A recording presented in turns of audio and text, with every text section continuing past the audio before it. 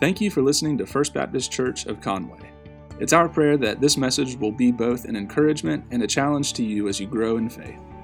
Due to the coronavirus pandemic, until further notice, we are not meeting physically in the church building and instead are live streaming our worship service on Sunday mornings at 10 a.m. We hope you will join us either on our website or on our Facebook page for worship. Now, here is this week's message. Well, good morning. I'm glad to be here with you as we continue our series called Mountains and Valleys. This is the second week in the series where we're studying the life of Elijah. You see, Elijah was one of the most prominent Old Testament prophets. He was used by God in incredible ways, but yet his journey was anything but easy.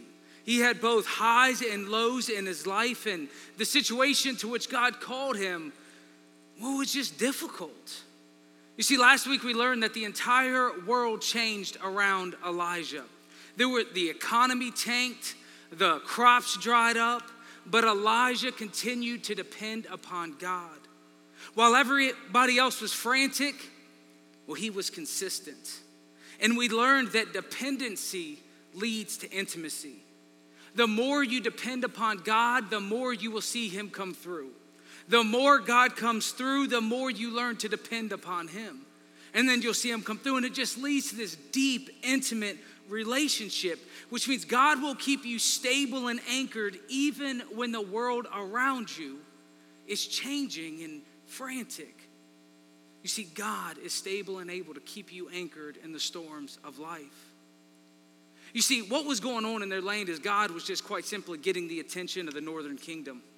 They were led by King Ahab, who, according to the Bible, it says he did more evil than anyone before him. He married this woman named Jezebel, who was a foreign lady. She also brought with her foreign gods. But you see, Ahab was different. He not only tolerated the worship of these other gods, he actually built temples for them and offered sacrifices for them. You see, Baal, the one who is prominent, what we're going to learn about in the story, Baal was the god of storms and fertility. In an agrarian economy, you see, this controlled everything. This god controlled the rain, which means if it rained, they'd have enough cattle. If it rained, their cattle could produce. If it rained, they would have crops, which means not only food for them, but it also controlled the money they gained. Whoever was in control of the riches, well, controlled everything, and they thought this was Baal. One author writes, "What could be more relevant to the life of any Canaanite farmer anxious over his wheat crop and cattle shed? When Baal was in top form, the world was pregnant with life.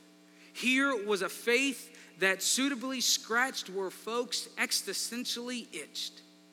Finally, Baalism packed an appeal to sensuality. Sexual rites were built into the liturgy. Baal allowed you to serve him with all your glands." You see, they worshiped this God because it met their felt needs, what they wanted right then. And of course, worshiping other gods is nothing that the God of Israel would tolerate. In fact, the very first of the 10 Commandments says they shouldn't do this.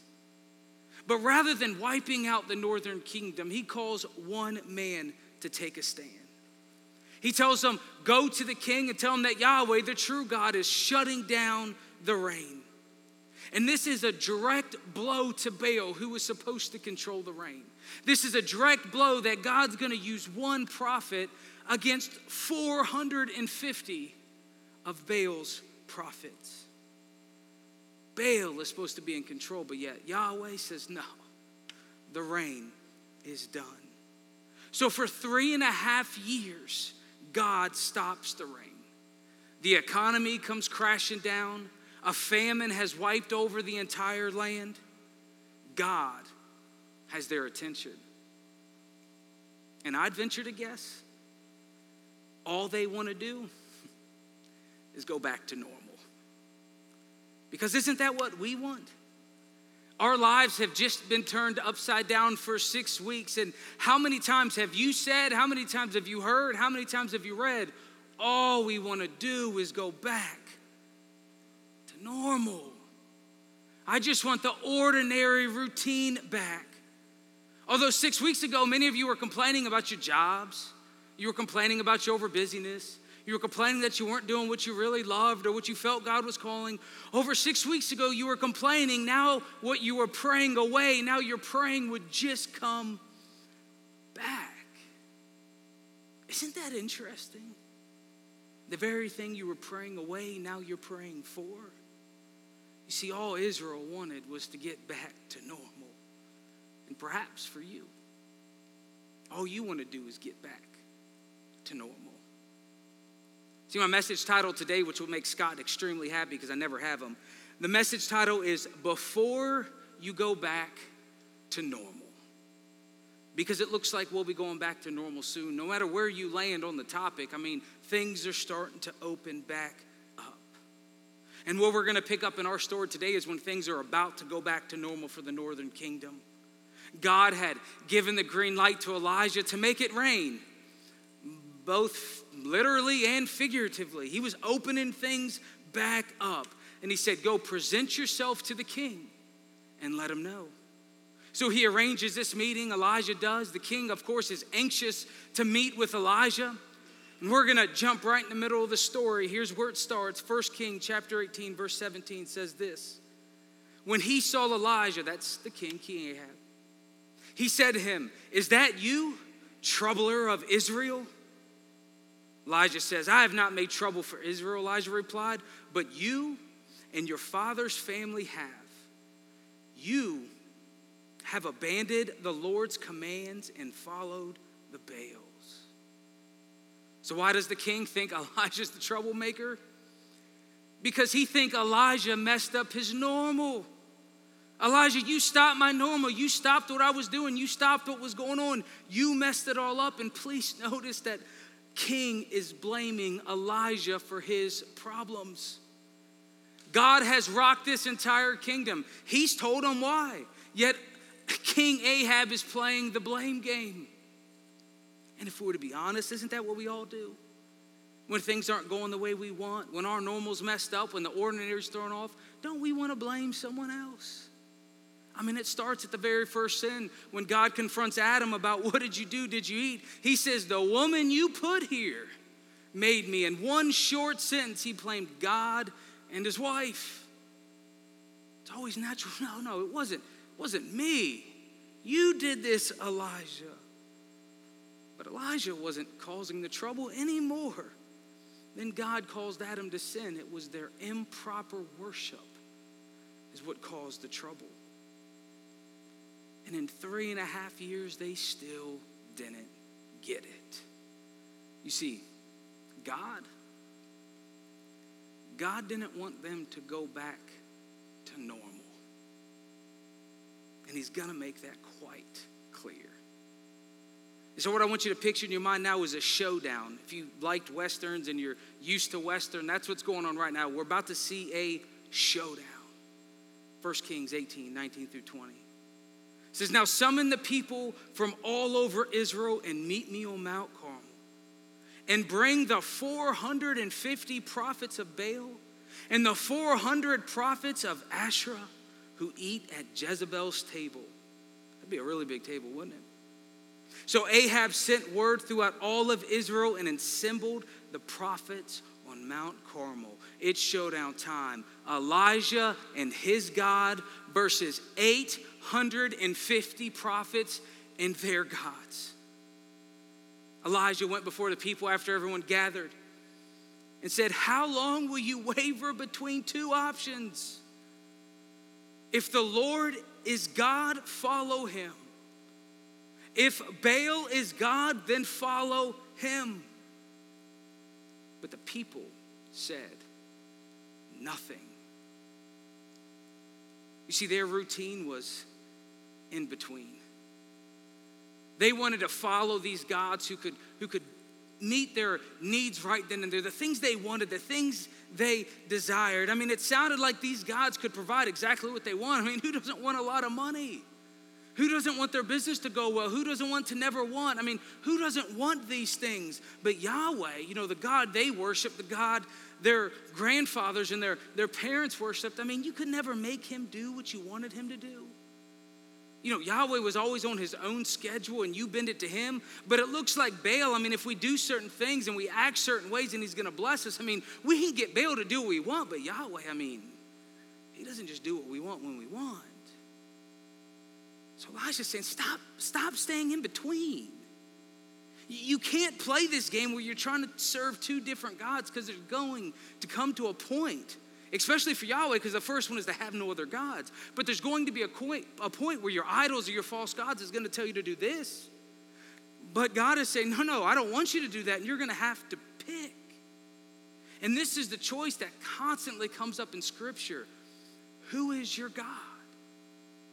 Elijah gets to the point. He breaks it down in the simplest formula. Whoever is actually God, follow him. Commit to it. Don't waver. You see, God is not just the God of your Sunday. He's the God of your every single day. So Elijah has this plan. He says, all right, how about this? We're on this mountain. Let's see who the real God is. He says, bring up 2 bulls. You get the first choice, pick whichever one you want. Then you build an altar, you prepare a sacrifice, and then you call upon your God to make it rain down fire. I'll let you go first, and then I'll go second. But let's see whose ever God sends down fire and consumes this sacrifice. Let's just agree this is the true God. Verse 26, 1 Kings 18:26. So they took the bull given to them and prepared it. They called on the name of Baal from morning till noon.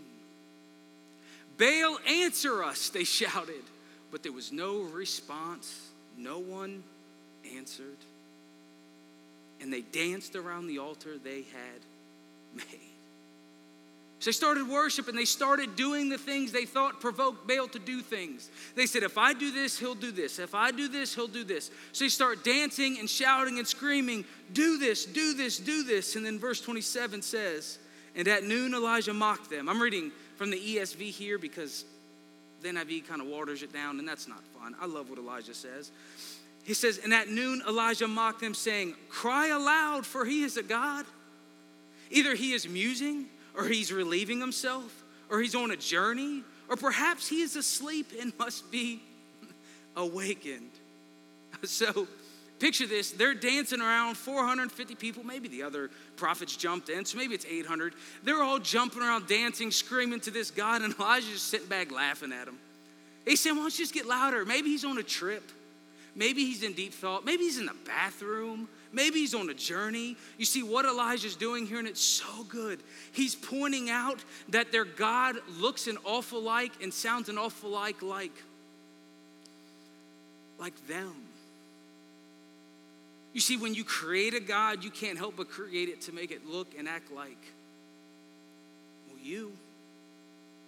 If you notice, all the false gods always itch these sinful desires you have. He's saying, since you've created this God, perhaps it's just like you. It's on a trip, it's busy, it's doing something. You see, that's the difference between the true God and a false God. Because false gods provide false hope. They can't give you what they don't have. They're just like you and can't change a thing. So they shout louder and louder, right? Elijah's poking fun at them, so they think if they start screaming louder, it'll work. So look at this. So they shout louder and slash themselves with swords and spears, as was their custom, until their blood flowed. This God had them cutting themselves. Midday passed, and they continued in their frantic prophesying until the time for the evening sacrifice. But there was no response. No one answered, and no one paid attention. So picture this. They're giving it their best shot. They're dancing around this sacrificed bull. They're dancing around it. They're shouting, and they're cutting themselves. And just real quickly, I want to show you that idea of cutting yourself isn't from God. He doesn't want that for you. It's been around for thousands and thousands of years, and it's never from him. It comes from the wrong type of worship. But what I want you to see here is they're frantic, they're panic. I mean, what do you do when your false god doesn't come through? We feel hopeless. You feel scared. You feel nervous. You start panicking because the false god provided false hope and they don't know what to do but panic and frantic. You see, Baal has been exposed. He is a fraud. When your false gods are exposed, you'll get panicked. You'll be frantic. You see, because they can't do what only God can do. They can't save you. They won't help you make it. And they won't fulfill you. Those things you want, we all want. Verse 30, then Elijah said to the people, I picture him quiet. I don't know why. I know he was just laughing and making fun of him. I picture him going, come here. Just all that, come here. Let me show you this. And they came to him, and he repaired the altar of the Lord, which had been torn down. I want you to see that. You see, on this mountaintop, they had the altar to God. They tore that one down, built up another altar for this false god. And so Elijah went down, he picked up the stones and started repairing their improper worship. So come here. So we repaired the altar. He did it in the name of the Lord, which is extremely important because worship is always in the name of the Lord. It's not about you. It's not about your preferences. It's not about your desires. Worship is always in the name of our Lord. It's about him. So he picks up the stones, rebuilds the altar, does this in the name of the Lord. He puts the bull on it, prepares it with the wood, and has them bring 4 flower pots full of water and has it dump on it. Then he says, do it again. He says, do it again. So picture this. You have this cut up animal over this wood with stones around it to make a sacrifice, and it's soaked in water. In fact, he dug a trench around it so the water would be caught. The sacrifice is wet. The wood is wet. The trench is wet. I mean, it's completely soaked. So the only way this is going to happen is by being dependent upon God. See, Elijah's saying, come here. Let's return to worship. Let's return to doing it in his name. Let's return to when we come to God, we are dependent upon him. It's not about us. It's not about our preference. It's not about your money. It's not about your sexual. It's not about that. You're coming here to worship because he is God. So he says, come here. It says, at the time of the sacrifice, the prophet Elijah stepped forward and prayed. Oh, and I love this. Look at this. He says, Lord, the God of Abraham, Isaac, and Israel, let it be known today that you are God in Israel, and I am your servant, and I have done, look at this, all these things at your command. Answer me, Lord, so these people will know that you, Lord, are God, and that you are turning their hearts back again. We got to pause here because this is so important to the story. It gets to the heart of what's going on, and it helps us see the motives of God and what was going on the entire time. You see, Elijah reveals to us that this entire time, the famine, the drought, everything that's going up on this mountaintop is so God could get their attention. He says, let them know that I'm doing all of this at your command. Elijah knew it wasn't him. It was God calling the nation back. This drought, this showdown was all about the true God. And you see, God was getting their attention, and I have to let you know something if you weren't aware. God is still in the business of getting our attention. And I don't know what caused this pandemic, but I am completely confident that God is using it to grab your attention. Because we have found that things that we depend upon, things that we've been trusting in, we found that these things aren't nearly as powerful as we thought they were. We have found that the medical gods, they don't know everything. We found that the economy gods, they've been halted. We found that the political gods, well, they clearly can't get along and are showing that all of their motives are selfishly trying to pass their own agendas. I mean, who uses in a pandemic to get through your personal pet policies? It doesn't make sense. And the identity gods, all these things that you thought gave you worth and meaning, they've been stripped away, but yet you're still here. See, when God grabs the world's attention, we see it's because he wants their worship. False gods provide false hope. So instead of wiping them out, he removed his hand of blessing from them. And he allowed them to depend upon the very thing that would not provide. And what they found was their false god couldn't help them in the midst of a crisis, in the midst of a drought. And perhaps you found that those false gods, those idols, those things you worship, they're not helping right now. They can't do what only God can do. See, if you find yourself wavering, don't be surprised if God gives you exactly what you want. He says, oh, you want to trust in that? Here you go. It won't work out. And if you find yourself, when all this happened, if you found yourself franticking, panicking, shouting, screaming, perhaps your hope has been in the wrong place the entire time. Perhaps your gods have been exposed. See, all those things you depended upon, they're not as important now, are they? And see, God was doing this so they could repent. Even in the Old Testament, we see God wanted to turn their hearts. He desired their worship. He wasn't doing this to hurt them. He was doing this because he loved them. They were hurting themselves. So he removed his hand of blessing. He gave them exactly what they thought they wanted, just to find out it didn't provide what they needed. So God said, come on, come back. You see, listen to this. If you've tuned out, you're on your phone, you're looking at Facebook, not if you're on Facebook watching, continue, but listen. God wanted to bring revival to their land. That's what's happening. God wanted to bring revival. But what did the people want? We just want to go back to normal. We just want to go back to how it was. I mean, we liked it. It was easy. I knew what would happen. But God doesn't want them to go back to normal. And I need you to hear this, because some of us, we got to grab this. Just because something is normal doesn't mean it's right.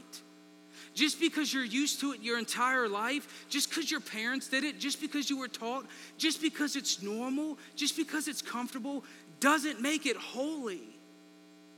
Those two things don't go together. All they wanted to do was go back to normal. But God didn't want them to go back to normal. God wanted to bring revival.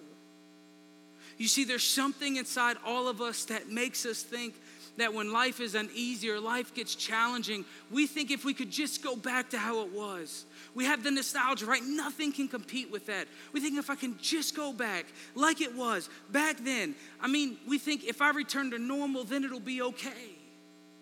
I mean, even if it was a bad situation, people return to what's normal instead of dealing with change, instead of dealing with the unknown.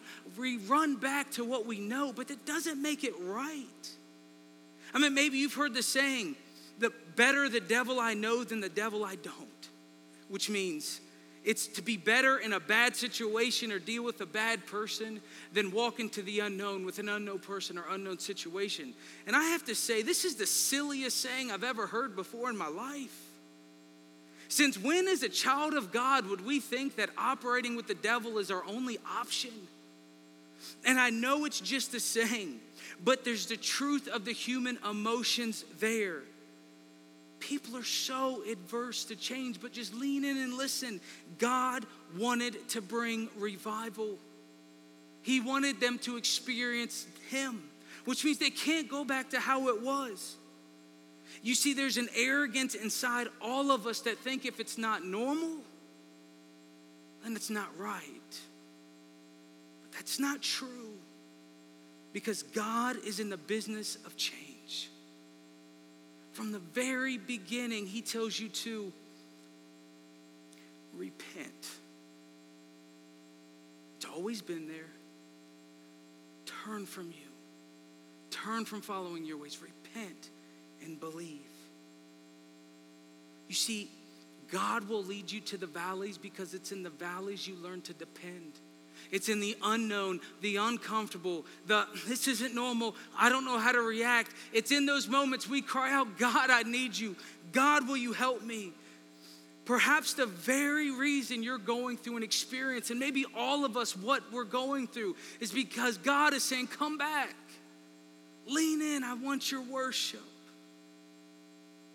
You see, what we have to remember is these people, these were the people of God. We're not talking about some foreign land. We're talking about God grabbing his people's attention. And God's in the business of bringing revival. And we may find that while we may desperately want to go back to normal, or we want to go back to when time was easier, like back in the 50s, or we want to go back to how it was when we grew up, or maybe we think, well, if it's not normal, it can't be right. Maybe we just lean in and say, well, God's trying to bring something. God's trying to do something. Maybe if I would just lean in and depend upon him, I would see past myself. I would see that God is moving. See, because when you're comfortable, you're far less dependent upon him. You see, out of his grace, he created space.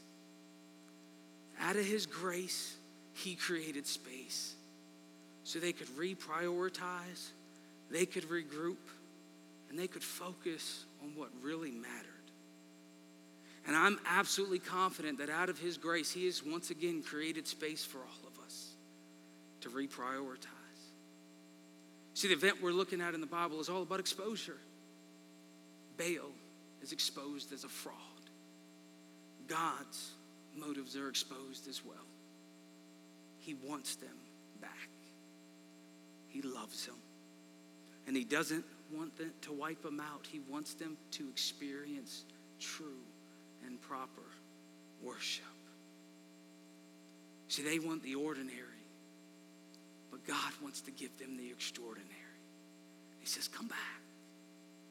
So Elijah prays, God, show them what you've been up to. It says, then the fire of the Lord fell and burned up the sacrifice, the wood, the stones, and the soil, and also licked up the water in the trench. He sent napalm, right? This was before any modern technology. He sent napalm down. And when the people saw this, they fell prostrate and cried, the Lord, he is God. The Lord, he is God. Then Elijah commanded them, seize the prophets of Baal. Don't let anyone get away. They seized them, and Elijah had them brought down to the Kishon Valley and slaughtered there. I told you, Elijah's rough. You see, God answered.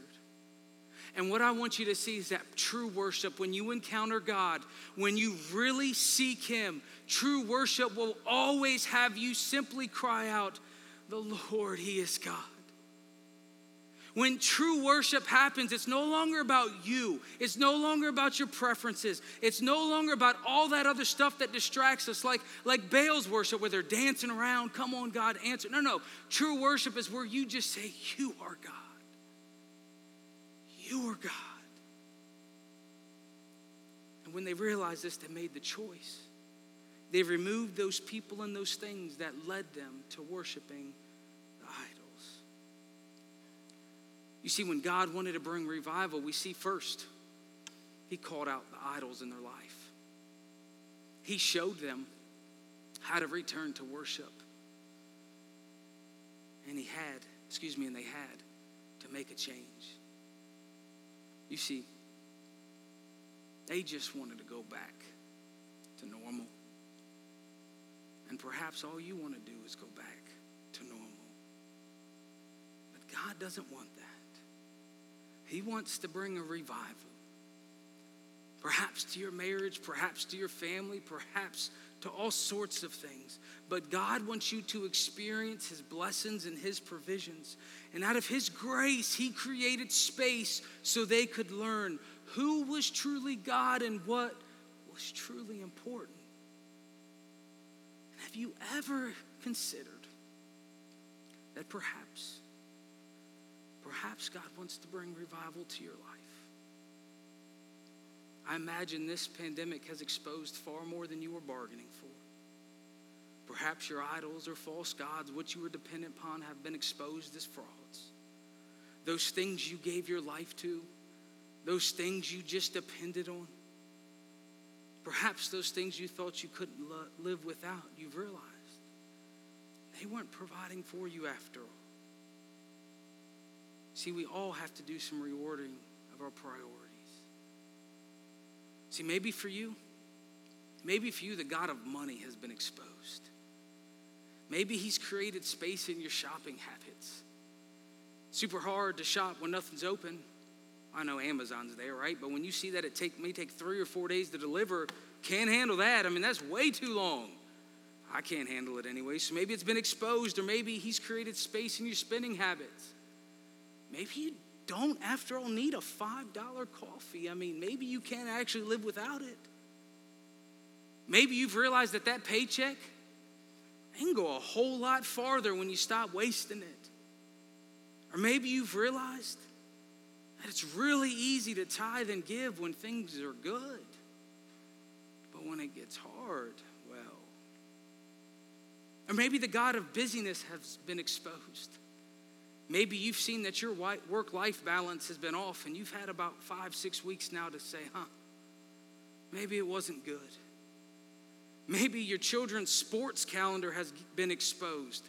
Listen, I know my kids are still young, but I'm telling you the truth. When I found out sports was canceled, I got so happy and so excited that I wasn't going to run around like a chicken with its head cut off. Have you ever thought about that expression, how horrible that is? If you really think about it, what we're saying we're like? That's pretty actually nasty, right? But it's true. That's what I'd run around over my kids' sports. And for what? Maybe that happened to you. Maybe the God of identity has been exposed. Maybe he's created space so you stop worrying about how you look so much. I mean, if you sit at home in sweatpants for 5 or 6 weeks, you realize, hey, this ain't so bad. Maybe you don't have to worry so much. Maybe you don't have to spend so much time about what people think. Maybe he's created space so that thing that you thought you couldn't live without, that thing that you thought gave you purpose and meaning, maybe you've realized that it doesn't give you purpose and meaning. See, all of this has created space. All of us have to learn. Listen, sports are going to end one day. For all of us, it doesn't matter how good you are, they will end.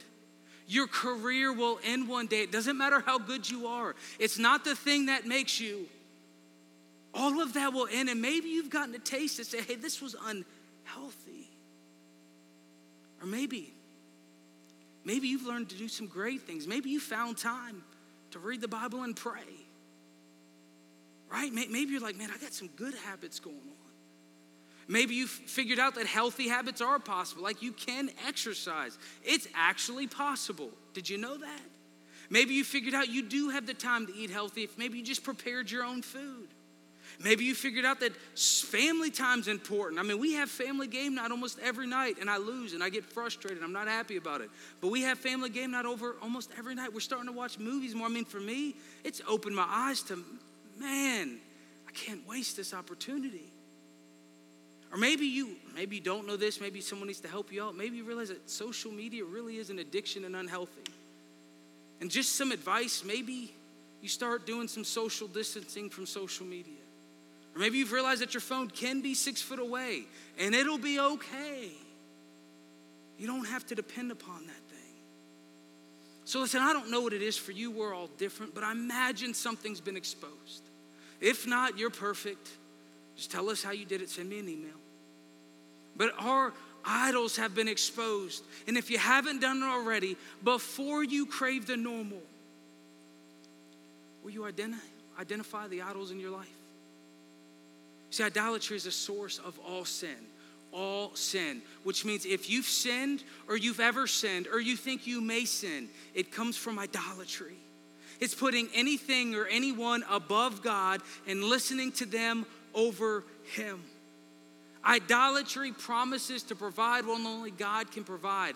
Idolatry says, come on, I'll give it to you, and you don't got to deal with God. I'll make it easier. but it never works out. And right now they're exposed. So identify those false gods and return to proper worship. Use your entire life to worship him. The primary call Jesus gives to anyone in the New Testament is to follow me. That's what worship looks like. It looks like following Jesus. You know that Jesus says you can't serve two masters. So choose, as Elijah says, choose who you're going to follow. God's reordering your priorities, so just choose who you're going to follow. And worship, and listen, worship will bring you to a place where you just cry out, Jesus is God. He is my God. This other stuff, it's going to fade. It's not important. It's not my identity. It's not who I am. Jesus is God. And then the last one, which is the hard one, commit to it. Commit to the changes. Commit to never going back. And perhaps this is uncomfortable. See, for them, when their false gods were exposed, Elijah had all the prophets killed. Now, perhaps there's something in your life you need to put to death. Listen, figuratively, not for real, right? Maybe figuratively, there's something you need to put to death and say, I'm not going back. I'm not going to allow that to lead me that way. That person that was teaching me or pushing me or I can't hang out with them anymore. That relationship has to come to an end. Or those priorities, I got to put that to an end. Maybe there's something like if you're going to commit to this, maybe there's something you got to make a stand and say, I'm not going back to normal. Because perhaps God wants to bring revival to your life. And out of his grace, he's created space for you to really think about what's important. What if you use this as an opportunity to say, I'm not going back. Normal wasn't healthy. Normal wasn't what God wanted. See, I believe God wants to bring revival to your life, to our churches, and to this world. Will you pray with me? Lord, the God of Abraham, Isaac, Israel, and the apostles, let it be known today that you are God in the world and that out of your grace you've created space for us to return to worship. Lord, I beg you to answer us. Answer us so that we will know you are God and that you are turning our hearts back again. Father, expose the idols in our lives. Expose the false hope we have. And through your Spirit, allow us to clearly see where you are moving us and leading us to change. Father, I pray that you help us make those changes needed. Allow us to see that just because it's normal doesn't mean it's what you desire. Father, allow us to commit our entire lives and devote them to you and your work in this world. Father, I pray that we, and especially me, I pray that we don't return back to normal. Father, we love you and we thank you so much for Jesus, who was anything but normal. Our extraordinary God who gave his life for us out of his great mercy and grace. We thank you. It's in Jesus' name we